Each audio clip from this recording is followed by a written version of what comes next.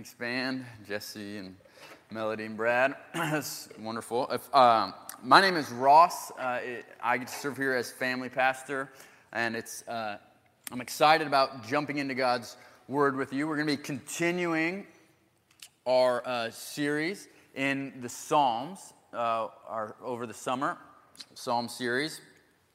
And we've been looking at, over the last several weeks, we've been looking at different types of psalms that are in the book of Psalms. And we've been looking at psalms of petitions or requests. We've been looking at psalms of lament. We've been looking at royal psalms. We've been looking at wisdom psalms, all these different types of psalms. And today we're going to be coming to a new group of psalms called Imprecatory Psalms. And that's an interesting word. That's not a word that I use. Imprecatory is not a word that I use very often in my everyday speech. But we're going to be looking at what these mean. And we'll jump into that in just a minute. So if you have your Bibles with you, you can turn to Psalm 58 right now. The words will also be on the screen in a minute. But I want us to think about justice for a second. Justice is a word that comes up, that's in our culture and our society a lot lately. Our nation, either politically and culturally, whether it be race or an election or whatever, we care deeply about justice. And our culture is in a tumult over the idea of justice.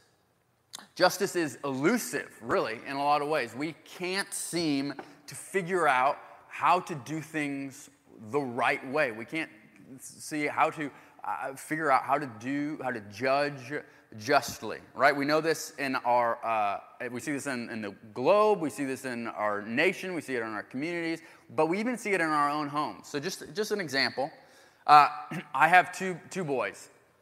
One is a little over 2, one is about 10 months. And a somewhat regular occurrence in our home is for a Lego block to be, or a wood block, to be picked up by the 2-year-old and thrown across the room and it will hit his 10-month-old brother in the head. Okay, so that happens. We play Legos a lot, but he does that. And he'll throw the Lego block. So in that moment, as a dad, I have a responsibility to bring justice to a situation when there's been an injustice done, right? A 2-year-old has been oppressing this 10-month-old kid. And I have to determine a couple things. One, what should the consequence of that action be? Like, how hard should I come down? How often, how many times, and how often should I implement a consequence? What kind should a consequence should that be? I have to decide that. Right? And I also have to determine motive in that situation, which is, by definition, it's impossible to do. It's impossible for humans to with 100% accuracy determine motive in a situation. So was my 2-year-old son, Micah, was he doing that as like a willful, blatant act of vengeance, like trying to get back at his brother? Or was it just an accident? Was he trying to share the block? What was his motive in throwing that block, right? Determining Micah's motive in that moment determines what kind of consequences, what justice looks like. Maybe it's just, redirecting or something, and maybe it's something more serious. So we have to determine so justice, it's hard, even in that's like the most basic, situation in human life. And you see how justice is a really difficult thing to grasp. Now, when we magnify that onto a scale of our communities or our state or our nation or our globe, you can see justice is incredibly difficult. It's elusive for us. It's above our pay grade as humans. Yet at the same time, Scripture, if we follow Jesus and we take Scripture authoritatively, Scripture is very clear that we are to pursue justice passionately. Right? We're not to let the guilty go unpunished, and we are to work toward establishing systems in which the weak and the vulnerable can be restored to dignity and freedom, right? And equality under the law, right? So how do you and I, as fallen, as broken men and women in a sinful world, respond to injustice, right? Our world is filled with injustice, oppression, and abuse. Kids are throwing blocks at each other all over the place in our society. how do we respond rightly? And in our psalm for today, Psalm 58, and really all the imprecatory psalms, that if you've been following along with our reading plan, we've been reading one of these psalms every day. Our psalm for today, Psalm 58, is a psalm that, as an imprecatory psalm, it calls for imprecations, or that's a big word that just means curses. Curses to be called down upon the enemies of God and the enemies of God's people. Okay, and these psalms contain some of the most passionate and confusing language in all of Scripture. But at the center of these confusing, passionate, almost, it seems at times, hate-filled psalms is the concept of justice. David and the other psalm writers cry out for justice to be done in a world where injustice seems to be running rampant. And so they force us to ask the question today, where do we find justice? How do we achieve justice? And how should you and I live when our world seems to be completely devoid of justice? So this Psalm 58, can be divided into three sections. Okay, the first 5 verses we'll read, we see David describe the nature of injustice, particularly the nature of the injustice that he faces, but really it's all injustice. Then in verses 6 through 9, he cries out for God to act justly. And then in verses 10 through 11, we see the righteous response to justice. The righteous response to justice, okay? So let me pray for us, and then we'll jump in and read the first few verses of this psalm. Let me pray. Father, you are a just and a good God. Teach our hearts to long for your justice, your righteousness, and your goodness, your fairness, and your equity. Teach our hearts to long for those things in a way that we don't currently. Expand our heart and our soul's capacity to want what you want and to pursue it passionately. Lord, even now as we come to your word, would your word comfort where we need to be comforted? Would your word challenge and inspire us where we need to be challenged? And would your word convict us where we need to be convicted of ways that we fall short? We believe in your Spirit, and so we pray that your Spirit would accompany the preaching of your gospel to change us even now in our seats and change me as I speak. We pray this all in Christ's name. Amen. Just one more full disclosure. I have a nagging cough, okay, so that I've been trying to get over the last week. So if I have to pause and drink a sip of tea or something and cough into my microphone, just forgive me. But hopefully it won't disrupt this too much. But so let me read Psalm 58, verses 1 through 5. Psalm 58, verses 1 through 5. David writes, "Do you indeed decree what is right, you gods? Do you judge the children of man uprightly? No, in your hearts you devise wrongs. Your hands deal out violence on earth. The wicked are estranged from the womb. They go astray from birth, speaking lies. They have venom like the venom of a serpent, like the deaf adder that stops its ears, so that it does not hear the voice of charmers or of the cunning enchanter."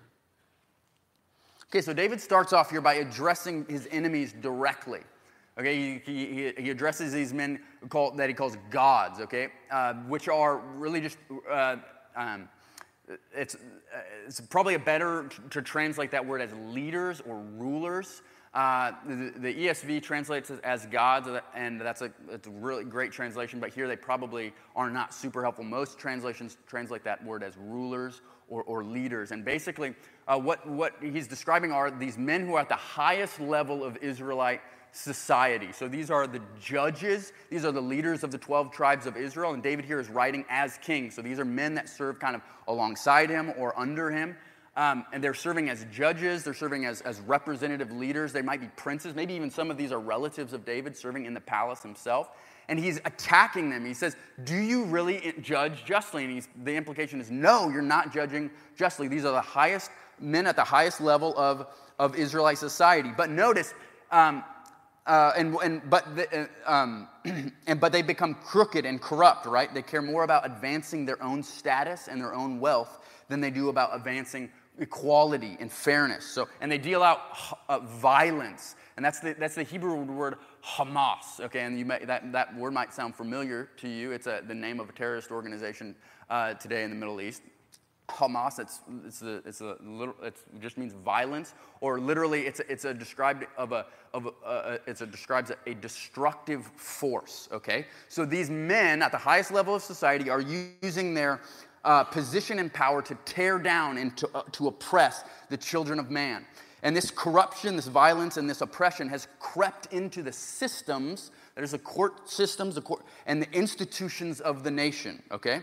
This is literally, in its most basic sense, I'm about to use a trigger word, but maybe not a trigger word, but a politically charged word. This is literally, in its most basic sense, systemic oppression, okay? What's going on here that David is describing. It's violence that had rotten through the court systems and the political structures of the day, okay?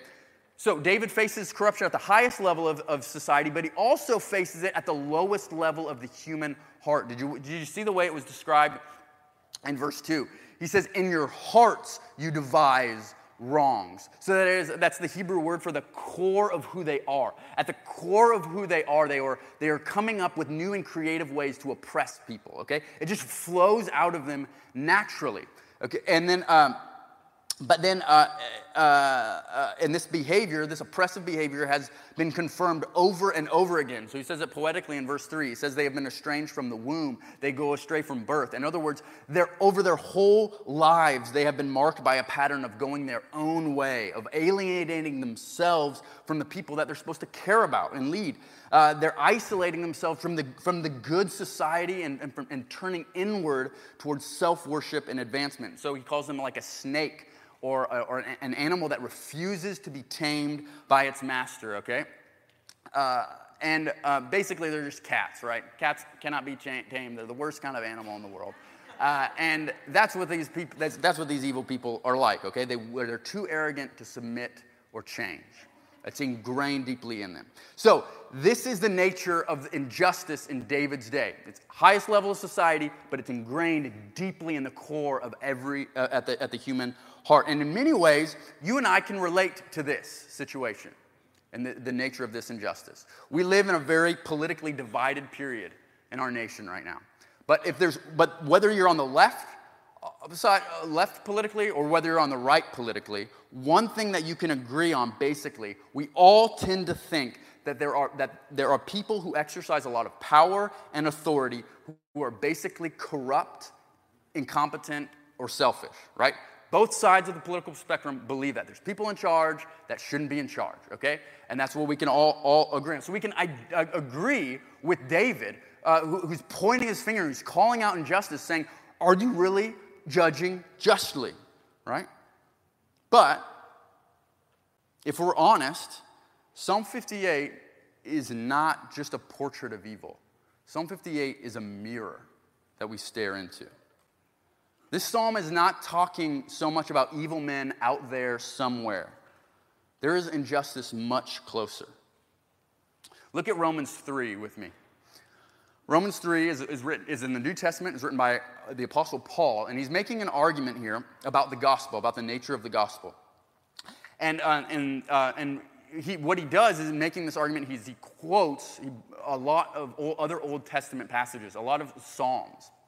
He doesn't quote Psalm 58, our passage, directly, but it sounds a lot like Psalm 58. It's the same kind of heart. So let's read what Paul says here.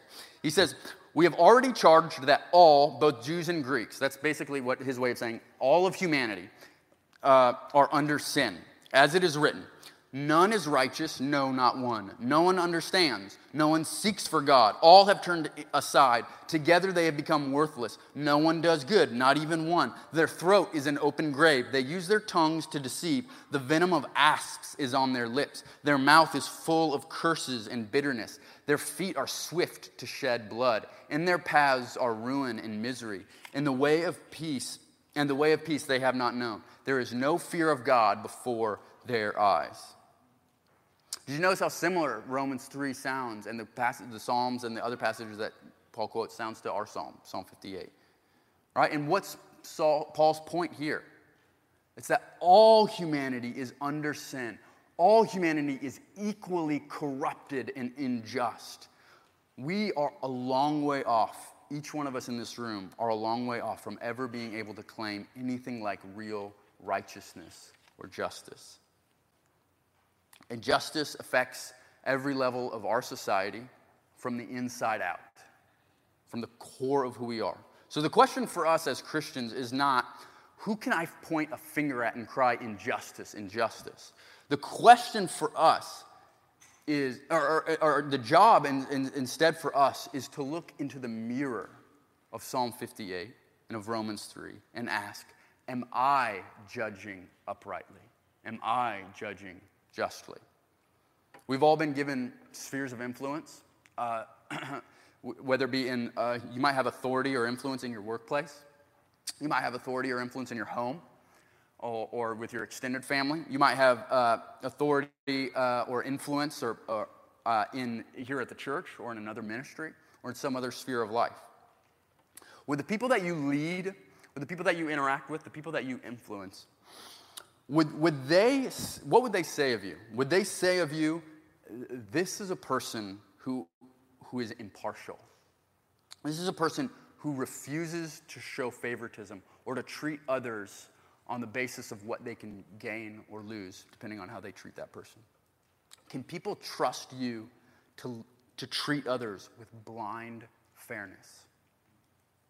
If we want to be people who pursue justice, we must first be people who pursue it in our own lives, in our own hearts. But maybe you're here and you see this passage from a different perspective. Maybe you're like David, unlike the people of Israel, who have been deeply wronged and treated unjustly over and over again. How do we pursue justice from this perspective? Well, that's exactly where David goes next in verses 6 through 9. Here we see David cry out for a just action. Let's read verses 6 through 9 now. Let me take a sip of this.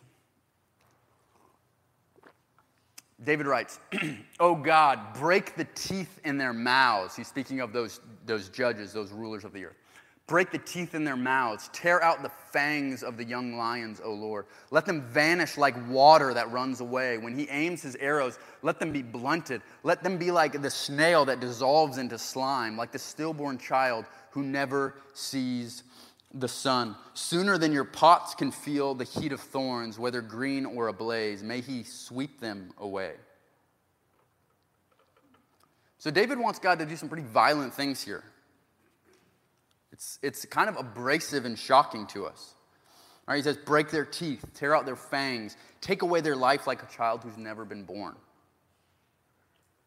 We live in a world that's been, in a lot of ways, sanitized from the violence that David describes here. So it can be hard to see things from his perspective, right? Why would you talk that way? How could you want that for another person? But here's the principle that we need to remember when we read Psalm 58. In order to truly understand God's justice in Psalm 58, we must lay aside the advantage of our perspective and understand the vulnerability and the oppression which David faced. If we're going to truly understand God's justice, we must lay aside the advantage of our own perspective, the perspective of those who have been, who are not in David's shoes and who are in a culture that's utterly different from David's. We must lay aside those advantages and understand the vulnerability and the oppression which David faced. Okay, so and in order for us to do that, I think there's two things that we need to remember. Firstly, David here, he's not being, and wanting this to happen to his enemies, he's not being quick-tempered or rash, right? That's the problem. We assume, whenever we see a display of anger or violence, we assume that's what's happening, because that's 99.9% of the time that is what's happening. It's a quick-tempered, rash, unjustified anger or violence, right? It's like Elmer Fudd getting angry at Bugs Bunny or something. That's what we assume when we see our human anger. But that's not what David is doing. Remember, his enemies have proven over a long period of time that they were unwilling and unable to relent of their violence, right? This is not just like a one-time thing. This is a lifetime pattern of abuse and oppression, okay, that David is facing, okay? But secondly, we have to remember that David and his people were extremely vulnerable people. They did not have the option to appeal a court decision. So like if they were in a case against a wealthy landowner and these judges and the wealthy landowner just wanted to bribe the judge, the people that David's talking about here, then you were done, right? You had no recourse. You had nothing you could do to fight, right? Because the judge is only in it for their own selves. You were done. Your family was done. You had no way to provide for yourself. You were completely done. So David here, he's writing with his back against the wall. And he's writing on behalf of a people who have been broken down to their knees. Okay? That's the situation. That's something that many of us, most of us in this room, have the privilege of never having ever experienced anything like before. Okay? So that's David's perspective as he writes. Several years ago, my older sister Heidi and I, we were backpacking. And it was just the two of us, and we were backpacking. We hiked in, and we set up our tent next to a lake. And it was a great time. We were having a lot of fun. It was a sunny weekend, just like this weekend. And we set up our tent. We were eating a little bit of dinner, and then when we were done eating, we both looked up, and we saw this massive brown bear walk out of the woods and just start circling our tent. And immediately, our adrenaline is just going through the roof. We're freaking out. We're trying to figure out all our options and know what we're supposed to do. We start yelling, try to scare the bear away. We try to get as big, try to do what they tell you, get as big as possible and be loud. Try to scare this bear away. It's having none of it. Like it just looks at us and kind of just keeps circling us. It does not faze us it does not faze this bear for a second, right? I don't have a handgun on me. All I have is pepper spray, and I'm looking at this 600-pound brown bear and yelling, and it's not doing anything. It's not intimidated by me at all. And at that moment, I felt as vulnerable as I had ever felt in my entire life. I had nothing, right? Okay, I mean, especially if the pepper spray failed, right? I'm looking at this thing. It's not scared of me. I'm terrified of it. I am completely vulnerable. That is more akin to the situation that David finds himself in. He's facing an animal and an enemy that he has no ability to defend himself against. And thankfully for us, the bear just kind of, after circling us for a little bit, just kind of wandered back into the woods, and eventually our adrenaline kind of went down a little bit, and we got some sleep that night. But that's not what happened to David oftentimes, right? It's not like his enemies just peacefully wandered away in the woods and disappeared for him, right? He didn't have that luxury. His back was against the wall. And I remember thinking at that moment, there is literally nothing I wouldn't do to protect myself in this moment. Now, normally, I would never want to harm a brown bear, especially not violently or gruesomely, right? They're beautiful, majestic animals, right? But at that moment, if it came to it, I would do whatever it would take to protect myself and my sister from that. Like, I mean, I don't have any martial arts skills, but if I could summon them, I would do whatever it would take to defend myself from this bear. It would be as bloody as it needed to be in order to protect myself, right? Because my life depended on it, right? And in the same way, I think that's kind of what motivates David to talk the way he wants to talk, the way he talks in this poem. But at the same time, if you look at these verses carefully, it's really not like a gruesome torture scene like it maybe sounds at first glance. Like this, David, he's saying tear out their fangs and break their teeth, but this is not like a sadistic dentist, doing weird stuff to his patients, right? This is What he's asking God to do is to do whatever it takes to remove these powerful people's ability to do further harm. Okay? That's what David is crying out to have done. Do whatever it takes, God, to remove these people's ability to do further harm to innocent people. Okay? That's what he's asking to have done. And this is an important aspect of God's justice that we need to remember. Okay? So God's justice in the Bible is always, one aspect of God's justice is that it's retributive. So that, in other words, it renders the consequences, it renders the guilty people the consequences that they deserve for doing what they've done, right? It's just. The guilty do not go unpunished under God's system, right? But at the same time, it is also restorative justice. God is working to, and what I mean by that is, God is working to restore the dignity and the freedom and the worth of the vulnerable and the oppressed. Okay, so this has been God's heart throughout all of the Bible, right? That's why the Old Testament laws are incredibly concerned about protecting the rights of the vulnerable and protecting the rights of the immigrant, protecting the rights of the oppressed, right? Because it's God's justice is restorative. He wants to restore these people to have equal opportunity, equal access to freedom, dignity, and worth, okay? And so when the Old Testament prophets come along, they're constantly harping at the people of God to say, stop oppressing, put systems in place and people in place to restore and protect the vulnerable, the minority, and the immigrant, okay? That's what God's justice does. It's restorative justice and it's retributive justice. And so what David is crying out here to have happen is, God, would you do whatever it takes to restore the vulnerable, innocent, oppressed people in my kingdom that I've been charged to care for and lead? Would you do whatever it takes to restore them to dignity and enable them to flourish, okay? Give them, under the law, equal opportunity to flourish. Okay? That's what David is crying out to have happen, whatever it takes. And this is something we see really throughout Scripture. So, we've seen thus far this morning that because of the nature of our injustice as a race, we need to judge justly. We need a judge who judges justly. And we need a judge whose justice is both retributive, the guilty get the consequences they deserve, and it's restorative. And restorative justice, okay? So the question then is, how are you and I supposed to live in light of the way that David prays in these prayers?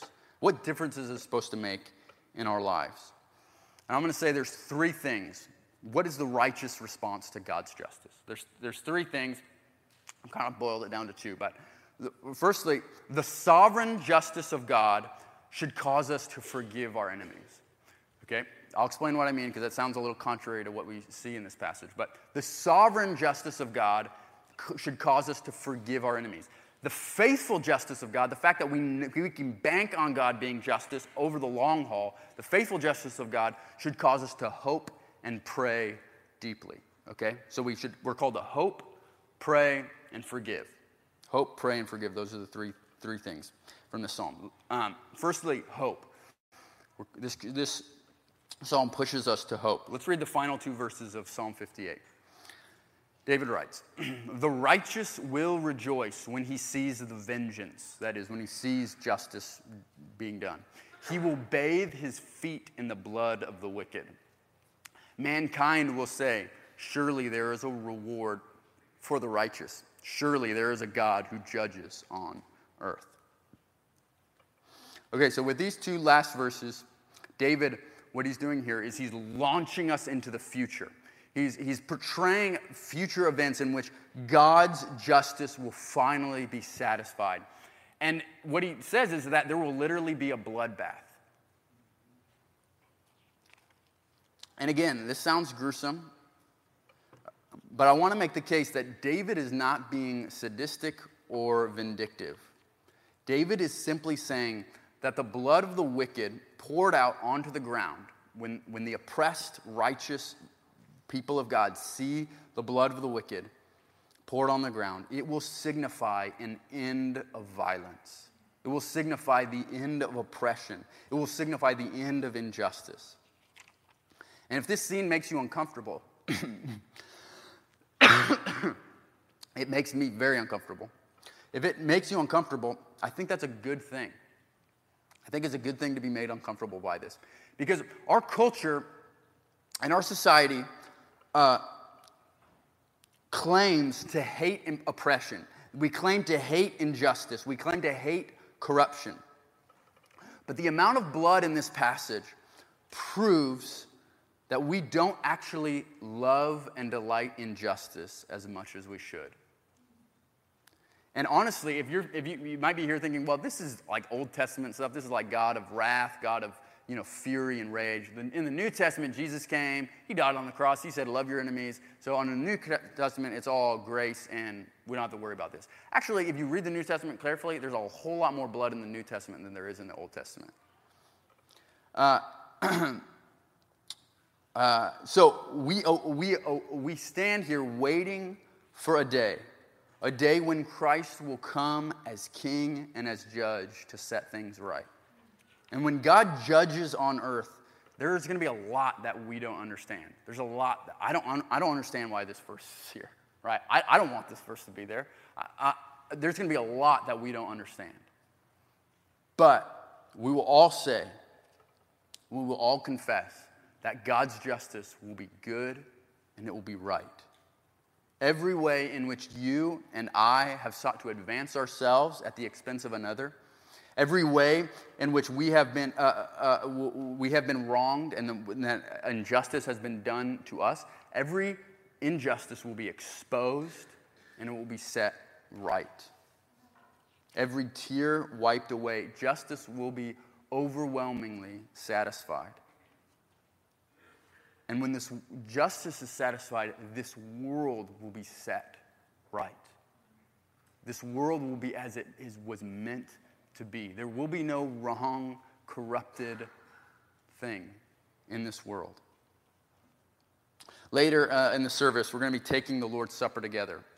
That's like, it's a meal or a token of a meal, a symbol of a meal that we'll be taking. And this is a symbolic act. It's meant to prepare us for the great wedding feast at the end of when Christ returns. It's called the marriage supper of the Lamb. When Christ returns and he's united to his bride. And there will be a great feast of celebration. And the meal that we're going to take in a few minutes is a symbol of that. It's a foretaste of that. But what we often neglect about this feast is that it's actually a celebration of God's justice. So in Revelation 19 is where the marriage supper of the Lamb is described. And it's where the taste of what we get when we celebrate communion is described here. And John tells us that there's a vast multitude in heaven that's praising God. And this is what they say. This is what the vast multitude of heaven are praising God for at the marriage supper of the Lamb. They say this: salvation and glory and power belong to our God, for his judgments are true and just. And then in the next paragraph they say, let us rejoice and exult and give him the glory. For the marriage of the Lamb has come and his bride has made herself ready. Blessed are those who are invited to the marriage supper of the Lamb.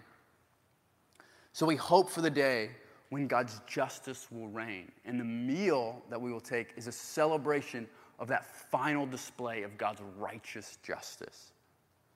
But this hope that we hope for has been made secure because a lamb was slaughtered for our sake.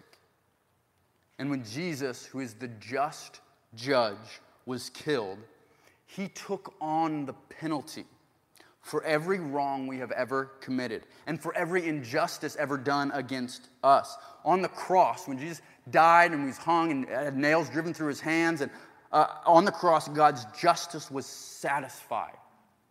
And so we cling to that justice with hope, waiting for the day when it's culminated and brought fully together. Okay? So we hope, that's the first thing. But secondly, we pray. One of the first questions that we have to wrestle when we come to a prayer like this is a prayer. Should we pray like this? Should we pray what David prays? Jesus tells us to love our enemies, to forgive those who persecute you, or to forgive your enemies, and to pray for those who persecute you. It doesn't sound like David's doing that. So what are we to make of this? Well, first, we have to know that this is not the kind of prayer that we pray for our own personal enemies, okay? So if your boss or your mother-in-law or whatever is giving you a hard time this last week, you don't pray, God, break her teeth or whatever. Like that's not the way we apply this prayer. Instead, this psalm teaches us to pray by praying for the ultimate display of God's justice. When's the last time you prayed that way? When's the last time you prayed, God, would your justice reign? Would you bring and set this world right so that no wrong thing is done, no innocent person is oppressed or treated poorly? We pray for the ultimate display of God's justice. We have not and we cannot discern and execute real justice. God is our only hope. We can't do that as a nation. We can't do that as a world. We can't do that as a state or as a community. I can't even do it in my own home, right? There's no way for us to do that. God must do it. And so we pray with David, whatever it takes, God, for your justice to be satisfied. And so here's how I think practically we can put it. As believers under the new covenant in Jesus, we can join with David in calling on God to satisfy his righteous judgment against blatant, persistent violence done against his people. So we can join with David in calling on God to satisfy his righteous justice against blatant, persistent, and persistent violence done against his people. So we pray things like this. We pray, God, if that means that you must stop persecutors of your church in their tracks, would you break the teeth in their mouth? Would you violently remove their ability to do further harm? If that's what it takes, then let it be so. But if possible, God, would you satisfy your justice in another way? Would you stop them in their tracks with the message of the gospel? Would you grant them repentance and faith to see that in Jesus there's a new and better way of life? Would you allow, God, for them to see that in Jesus' death the wrath of God has been satisfied and that he stands as the one who receives God's judgment in the place of all those who put their trust in him? So this is how we pray, even for those around the world right now who are blatantly, persistently persecuting followers of Jesus, all right, today. So we pray. We pray for God's justice to come. But thirdly, we forgive. Notice David here in this psalm that we read, he never tells us that he's going to be the one to take action against the wicked, right? He's never going to be the one to execute justice. He's never going to be the one to take vengeance on the bad guys, right? Instead, he wants God to act. So he prays these prayers precisely because he is leaving justice in God's hands. That's why he can pray so passionately. And this actually meshes really well with what Paul says in the New Testament. So look at Romans 12. Romans 12.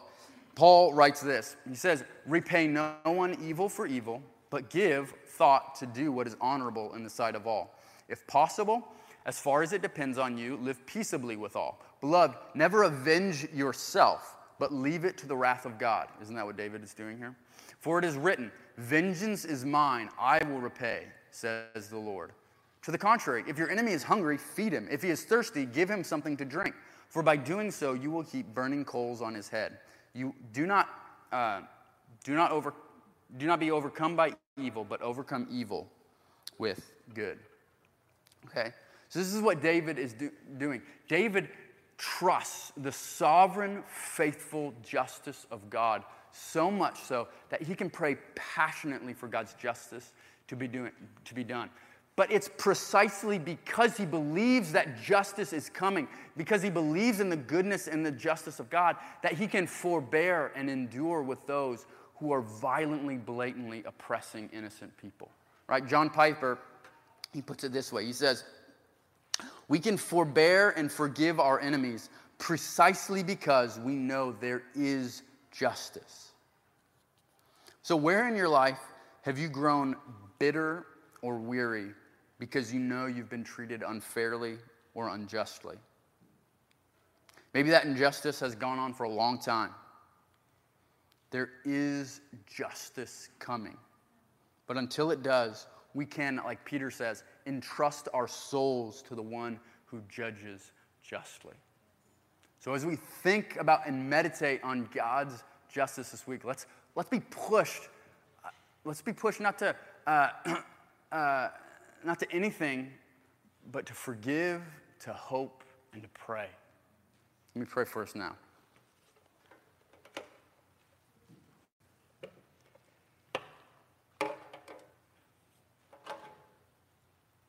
Father, you are a just judge. Would you cause the capacity of our souls, the capacity of our hearts to expand so that we might know and understand and yearn and long for your justice more fully. Lord, we pray that you would come and return quickly to establish your just reign where every wrong will be undone, every evil deed, every oppressive action, every corrupt thing will be erased, every tear wiped away. Teach us to trust your sovereign and your faithful justice. We pray this in Christ's name. Amen. As I said before, we're going to be taking the Lord's Supper this morning. And so what that means is that in a minute, the band is going to play the next song. And what we're going to do is we're going to go back and pick up the elements that are on the back tables. And then so we'll dismiss by rows here as the band is playing. We'll dismiss by rows. So the first row will go first, and you dismiss to your left and then come up the opposite aisle. As I said, this is we take this meal. It's a token. It's a cheap substitute, right, for the real meal that we will taste. But it's a family meal. So if you're not part of the family, if you have not trusted Jesus and are not following him as a citizen of his kingdom and as part of his church, if you haven't followed Jesus in the waters of baptism, we just ask that you would refrain from participating in this meal with us. That's totally okay. We expect that there's people here that won't take this meal with us. Okay, you can stay seated while we dismiss. And then after you get the elements, you'll come back to your seat, and we'll after this next song, I'll come back up here and we'll take these elements together as a symbol of our unity.